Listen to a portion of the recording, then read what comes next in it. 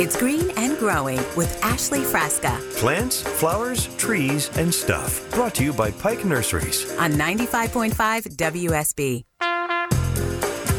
Hour number 2 of Green and Growing just beginning. And yeah, it's Ashley Frasca. No, I am not with you until 9 o'clock as usual today. We've got a Georgia football weekend, so that means the Georgia Bulldogs kick off in Athens at noon today, hosting the Missouri Tigers. So you rewind 4 hours, and that's when the pregame and the tailgate and all of that begins at 8 a.m. So Dave Baker will probably be preempted to sometime tomorrow if you're going to miss the Home Fix-It show. But you've got me for another hour. 404-872-0750. You've had some great calls so far this morning, and I hope those continue. And just kind of a follow-up from the end of the last hour, Mike and Jasper calling about houseplants and making sure to keep the bugs off of them and all of that before you bring them in. Walter and I talked a little bit about that at 6:30, but, 5 really good ideas and things to do as far as bringing these things in and making them houseplants and overwintering them okay and keeping them healthy. Inspect them before bringing them indoors is what Mike and I were talking about. Make sure there's no signs of pests or disease. And believe it or not, if they show any signs of disease, probably a good idea to quarantine them. I know that sounds silly, but make sure that they're not in the same room as or next to other plants that are healthy. Also, expect new plants to drop leaves or at least have some that are yellowing. That is okay. That's completely normal when you're bringing them from the outdoors to the indoors. So don't freak out. That's just a little sign of shock. It's nothing you're doing wrong because the light level is going to be a lot different than what they're used to. Number 3, don't place plants in trouble spots. We've kind of spoken about that. Not in front of a drafty door or window, not right up above a vent on the floor that's going to be blowing that dry heat. A lot of these, especially the tropicals that we talk about, like with Pike Nursery and all of that, they like the humidity, so they don't need to be in a completely dry room. Number 4, provide the right light. And honestly, if you've had a houseplant for so long and somehow you've managed to keep it alive and you just don't remember what the light needs are, you can go to a Pike Nursery location and actually go in the store. And I love looking at the houseplants because they have them separated out and there's a big overhead sign. These are low light, these are medium light, and these are high light as far as what their light requires. And find the one you've got at home and be like, oh, that's a Schiffelera. I know the light requirements of that. Bring it home, use a piece of white paper, lay it down on the table or something nearby and see the sun as it comes in the window. If there's any shadows cast on that white piece of paper, and you'll be able to tell what direction the sun's moving and about how much light that window gets. And number 5, heating systems can dry out your plants. So you do still have to water at the base of the plant, at the top of the soil, but they don't require as much water once they're indoors, and also not as much fertilization requirements either because they're not in active growth. But when Mike did call and had concerns of spider mites and things like that, spider mites are going to show those signs of webbing. There's going to be webbing around the leaves and all of that. And I recommended having an insecticidal soap. That's not as easy to apply, but it is. But that's something I always have on standby. But a couple of you in the break reminded me of neem oil. That's just as good. That's a good product to have because it fights mites. It's an insecticide for others, and it's also a fungicide. So we talked about if some of them are showing signs of disease, if it's a fungus, if it's brought on by a fungus, a neem oil is going to kind of cut back all 3 of those problems. So that's a good thing to have on hand as well. All right, 404-872-0750 down to Henry County we go, and James is up next. Hey, welcome to the show, James. Good morning. How are you doing? Great. How's it going? Fine. My wife and I were thinking about buying a bunch of mums, and I was concerned. She was talking about planting them, and I was concerned about. I told her I didn't think it was good to plant them at this time of the year since I found out they were annuals and not perennials, and I was told that I called a Pikes and asked them if I could buy them and bring them inside and keep them in the pots and in a sunroom and water them and feed them and do whatever, and then plant them in the spring. Would that be the best way to handle them? You know, it is funny because over the years, once I became a homeowner and really got into gardening and plants and things like that, I was so irritated at the thought that mums were annuals because they're so pretty when you buy them in the fall and they're so lush and compact and just full of blooms. But with the right green thumb, James, and any of us could have one, you can make them into perennials. And you being further south of Metro Atlanta, your luck is probably going to be a little bit better. So, yeah, they're going to start to fade now. So I think if you're going to see some mums at the nurseries here in the coming weeks, they may be marked down. They may be on clearance. But once they start to fade, you can cut mums back, shear them back completely to 4 inches high. So you're still going to have a little bit of green stems, but you're cutting that whole thing back. Now, keep in mind, folks, Mickey Gazaway told us this. They sell them in such compact shapes, you know, and I mean, the pots could be huge that they're in. They're grown initially with like a regulating hormone that keeps them all compact and pretty like that. In the next few years, as they come back, they're not going to keep that shape. I promise. No matter how hard you try, they're going to be leggy and they're going to be stemmy. They're never going to be as compact as they were, but I still think they're worth keeping. So go ahead and buy them. Once the flowers fade, shear them back to about 4 inches high, and you could probably put them in the ground. I think that would be fine, and you can certainly cover it really well with like a nice mulch or pine straw or something like that. Plant them in a sunny garden spot. Mulch them. You will probably see some leaves and stems start to come up in the spring.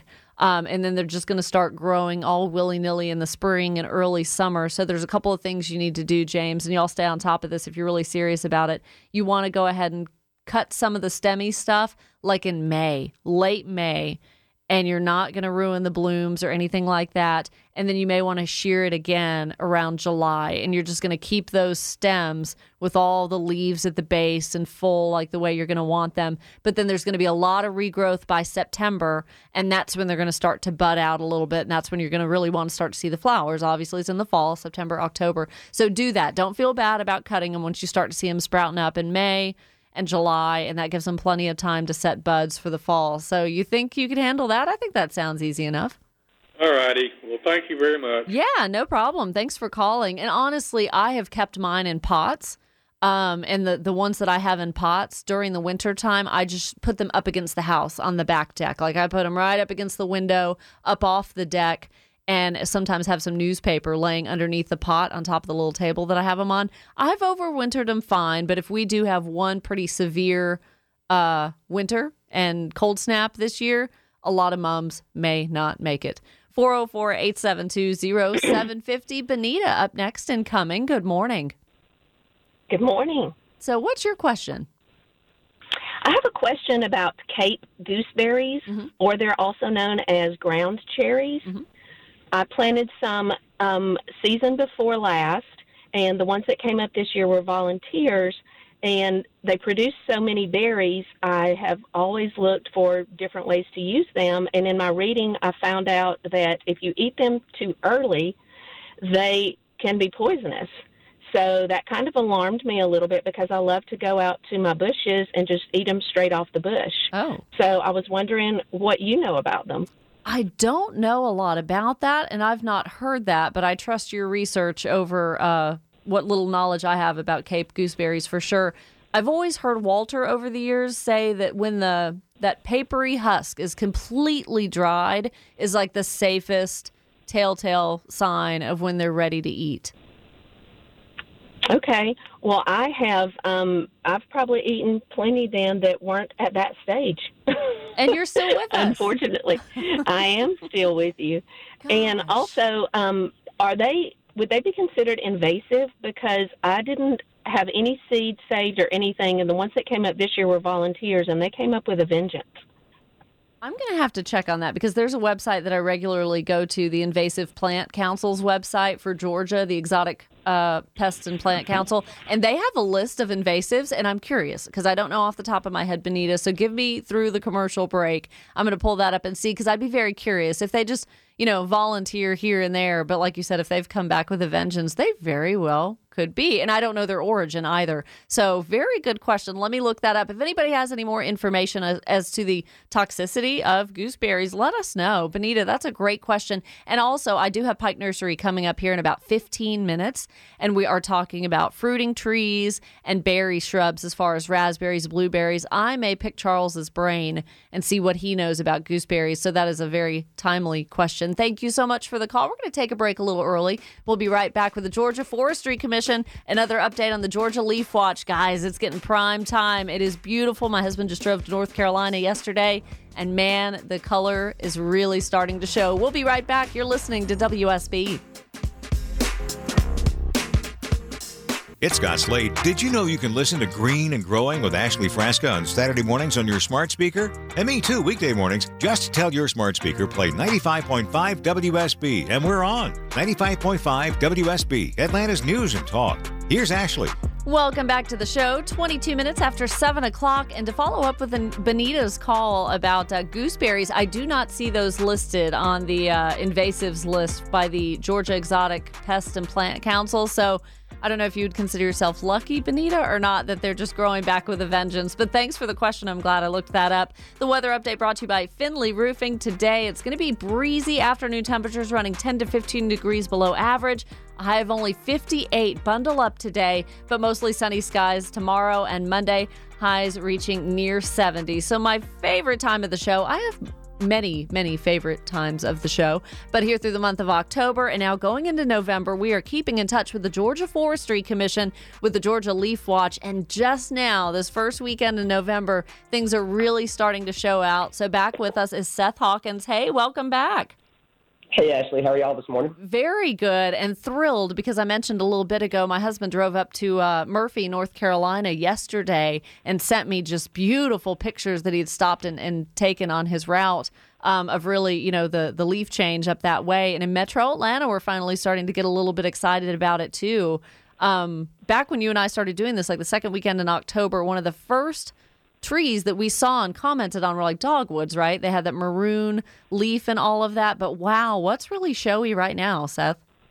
Yeah. So, you mentioned dogwood, sourwood, the black gum, tulip poplar. All those early turners are kind of starting to fade out and drop some of their leaves. But where we're getting this peak color change is because the red maples and the oaks have finally joined the show. They ran a little late on us, but they're really bringing in those maroons and that bronzy color.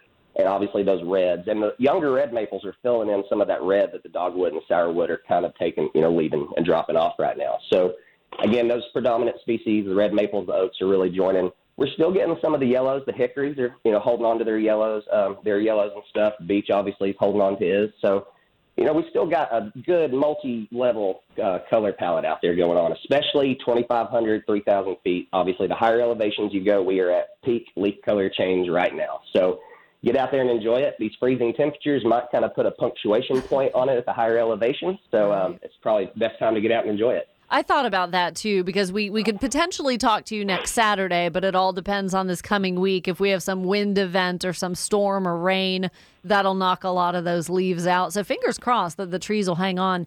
And I like that you guys give like an estimated percentage of color change. So back when we started this, we were at 15, 20%. Kind of where are we now as far as the percentage of the trees that have changed color? Yeah. So if you're up above, 2,500 feet, you're looking at 75% to 100% color change. And obviously, if you get above 3,000, 3,500 over Brasstown area and all that, you are at solid peak color change right now. The northwest part of the state obviously doesn't have the elevations, but, it seems to run about the same schedule, even if it's a little lower. But again, up at Cloudland, top of Lookout, Fort Mountain, that's where you're going to find your peak color change as well. And now give us like a good route, a good scenic drive. Like you mentioned Brasstown Bald. So what are kind of the highways up there where we're going to have areas to pull over and stop and see this color change? Yeah, Highway 180 up there near Suches is a great drive in that area. Richard Russell Highway is always a crowd favorite. Yeah. Lots of great pictures and elevation change and outlooks and stuff like that. So really anywhere over there that you're going to find a lot of elevation changes and you're going to be climbing up into that elevation around that Brasstown area, driving over towards Vogel State Park. Seeing a lot of great pictures come out of there. To go up on Lookout Mountain, check out Cloudland Canyon. You can dip over to Sunset Rock and Point Park and come back down. And I'm seeing a lot of great pictures coming out of those drives as well. And Fort Mountain is always a great drive up there, and check out around the lake and get out and enjoy the pretty weather. Gosh, wow. Thank you for all of that. Yeah, I mean, football, fall weather, the cooler temperatures, everything in the weekends goes hand in hand like that. I love it. And so yourself and other foresters with the Georgia Forestry Commission, you guys submit photos. Like, I mean, how is that just as you're out there doing your daily tasks? Y'all, find good colors and take pictures? Because I'll share some of those. Yeah, for sure. I mean, we've got a team of foresters up in our mountain counties, and they kind of this time of year when they're out on their journeys take some pictures and just take some observations and relay it to us so we can get it out to your listeners. In this next couple of weeks, we might be transitioning our team a little further south down in elevation so we can start capturing some pictures from hopefully some of the North Metro area and some of the other areas that are kind of further down in elevation. But as that color is going to start coming into our backyards and our parks, hopefully. Oh, I can't wait. Well, Seth Hawkins, thank you so much again for joining us. I will be sharing some of those pictures here in just a minute. We got to take a break. Check news, weather, and traffic. We'll be back with Pike Nursery and talking about fruit trees and berry bushes next on WSB.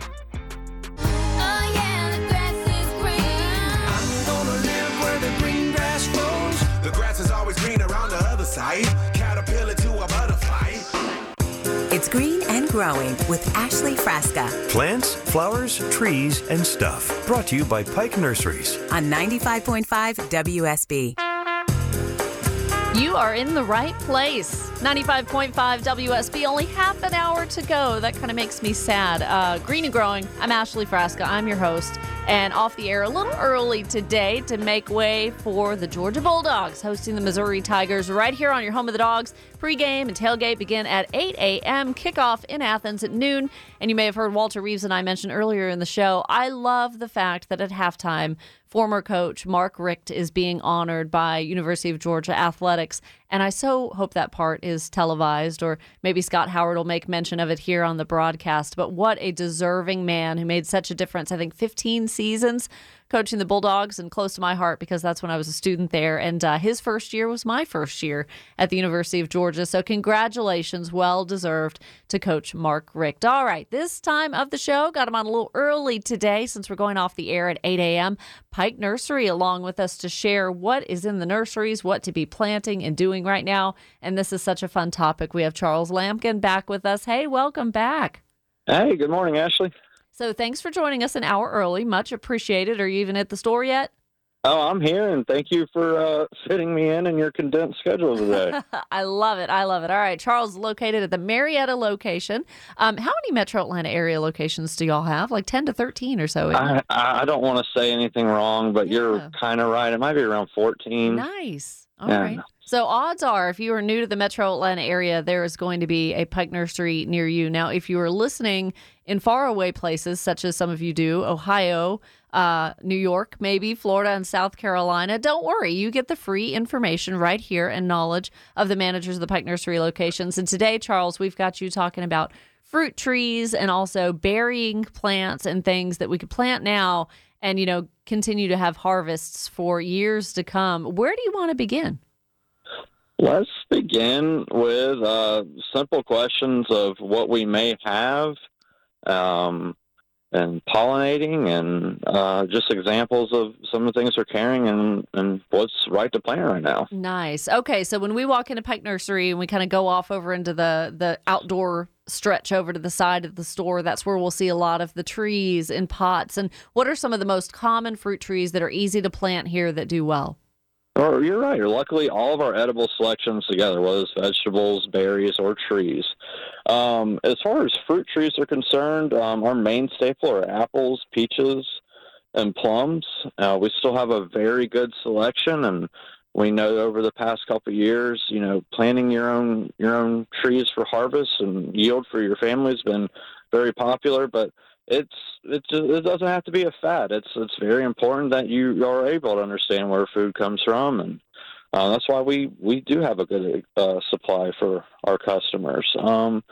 But yeah, so pollinating is very important with these trees.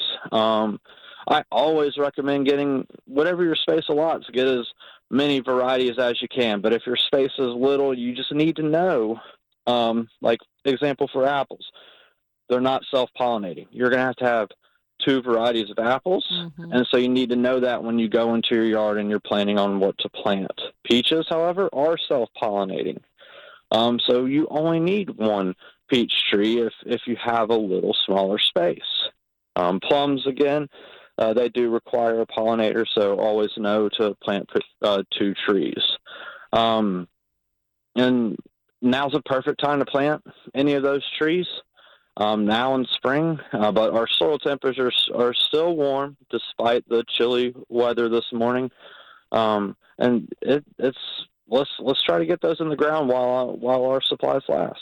I totally agree, Charles, and it is the best time of year to be letting them establish because the roots are going to be able to grow and not really be stressed out by the summer heat or anything like that. Hopefully we'll have ample rainfall that's going to keep those well watered, but be mindful of that. Planting any kind of tree, not just fruit trees, digging that hole more wide than deep. That way the roots, you've loosened up the soil for the roots to grow outward. And also keeping in mind, you mentioned, Charles, whether you only have space for 2 or maybe a few more, 6 or 7, spacing is so important as far as, properly planting trees and taking into account how big they're going to get. But why is that space so important in between trees?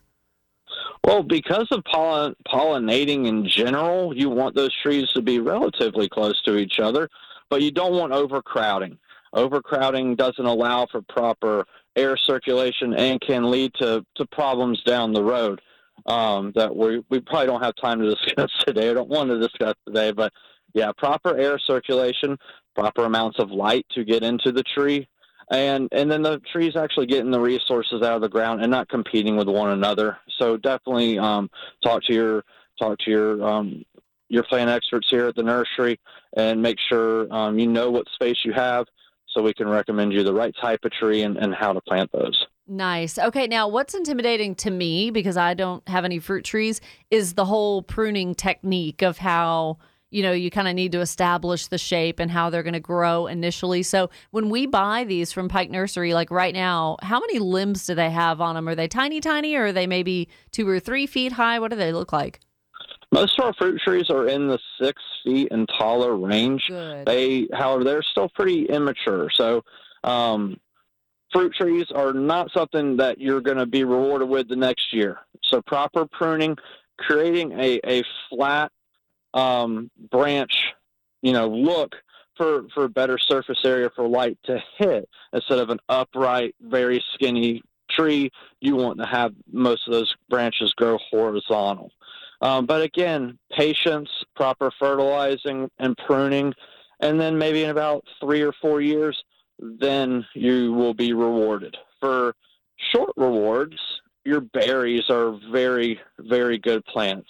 Blueberries, raspberries, and blackberries, you're generally going to have a yield within the first year of planting.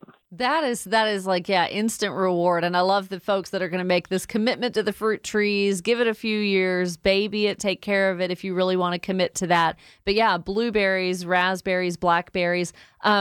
What's interesting to me is how you buy the blackberries and the raspberries, like the fact that they're vining and what people use trellises and all of that just to kind of keep them in the right shape, right? Right, and you are able to do that. And luckily, a lot of varieties, newer varieties that are coming out right now in the raspberries and blackberries are thornless, so we don't have to worry about the thorns. But there are still some good old-school thorn varieties. So, yes, we can trellis those. And a lot of those new varieties, too, are coming more in a bush upright habit, so there's really no need for trellising anymore, too, which has been a little intimidating in the past.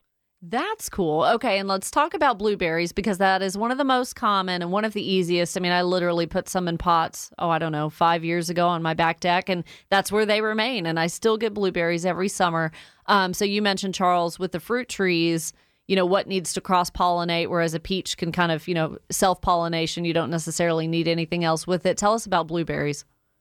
So for blueberries, the old adage, you do need 2 or more, is more than likely right, especially for your rabbit eye varieties. These are going to be your larger growing varieties, your larger fruit, and generally larger yields. You have to have 2 different varieties of those. A lot of your new hybrid varieties are self-pollinating, and they fall in to the high bush category.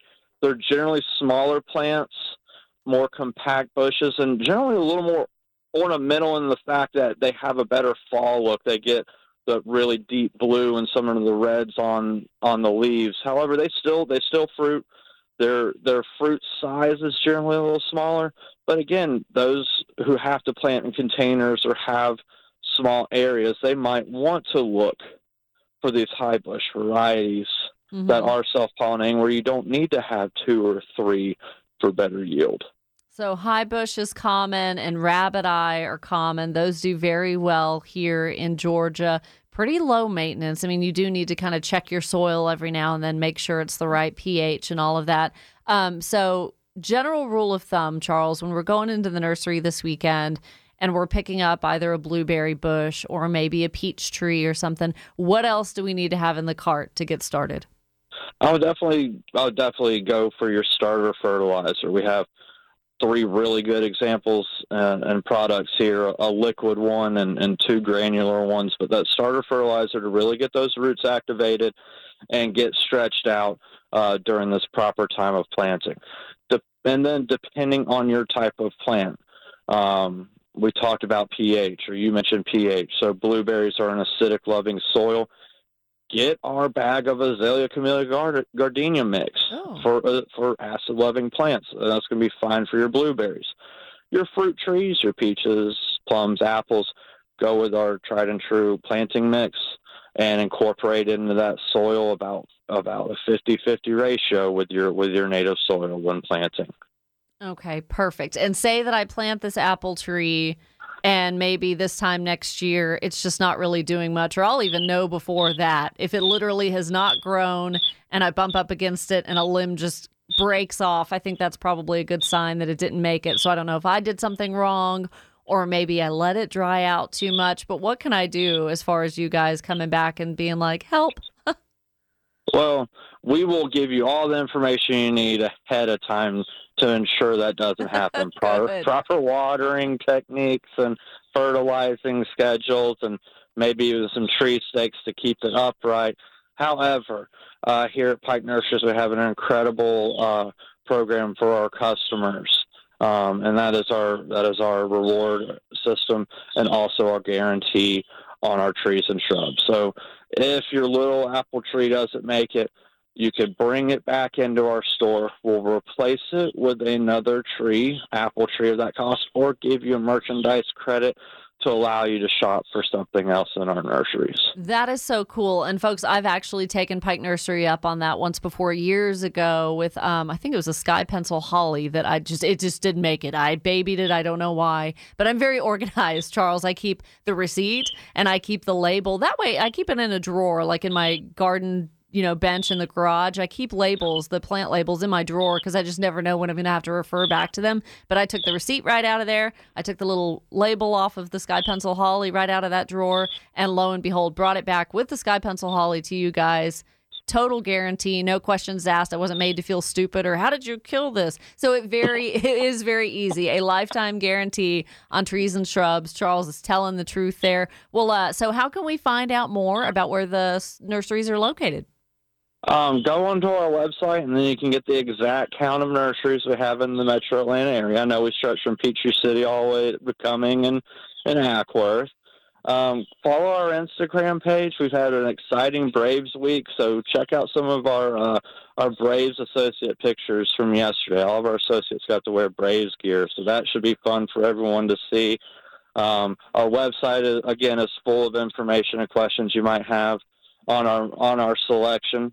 And any of the other outlets as far as social media is concerned. We try to reach all branches. Yeah, Pike Nurseries on Instagram. I saw those pictures of y'all in your Braves gear yesterday. That was really cool. Were you in any of those?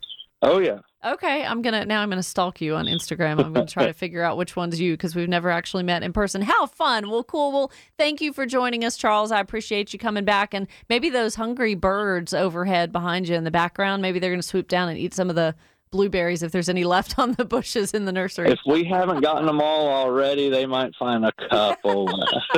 Well, have a great morning. Thank you so much for coming on early. Thank you, Ashley. Have a good day. You too. Be talking to you soon. All right, we'll be back on WSB. It's Scott Slade, host of Atlanta's Morning News on 95.5 WSB. The news, weather, and traffic team will be here first thing Monday morning to help you get back to work on time and informed. Now back to Green and Growing with Ashley Frasca on 95.5 WSB, Atlanta's News and Talk.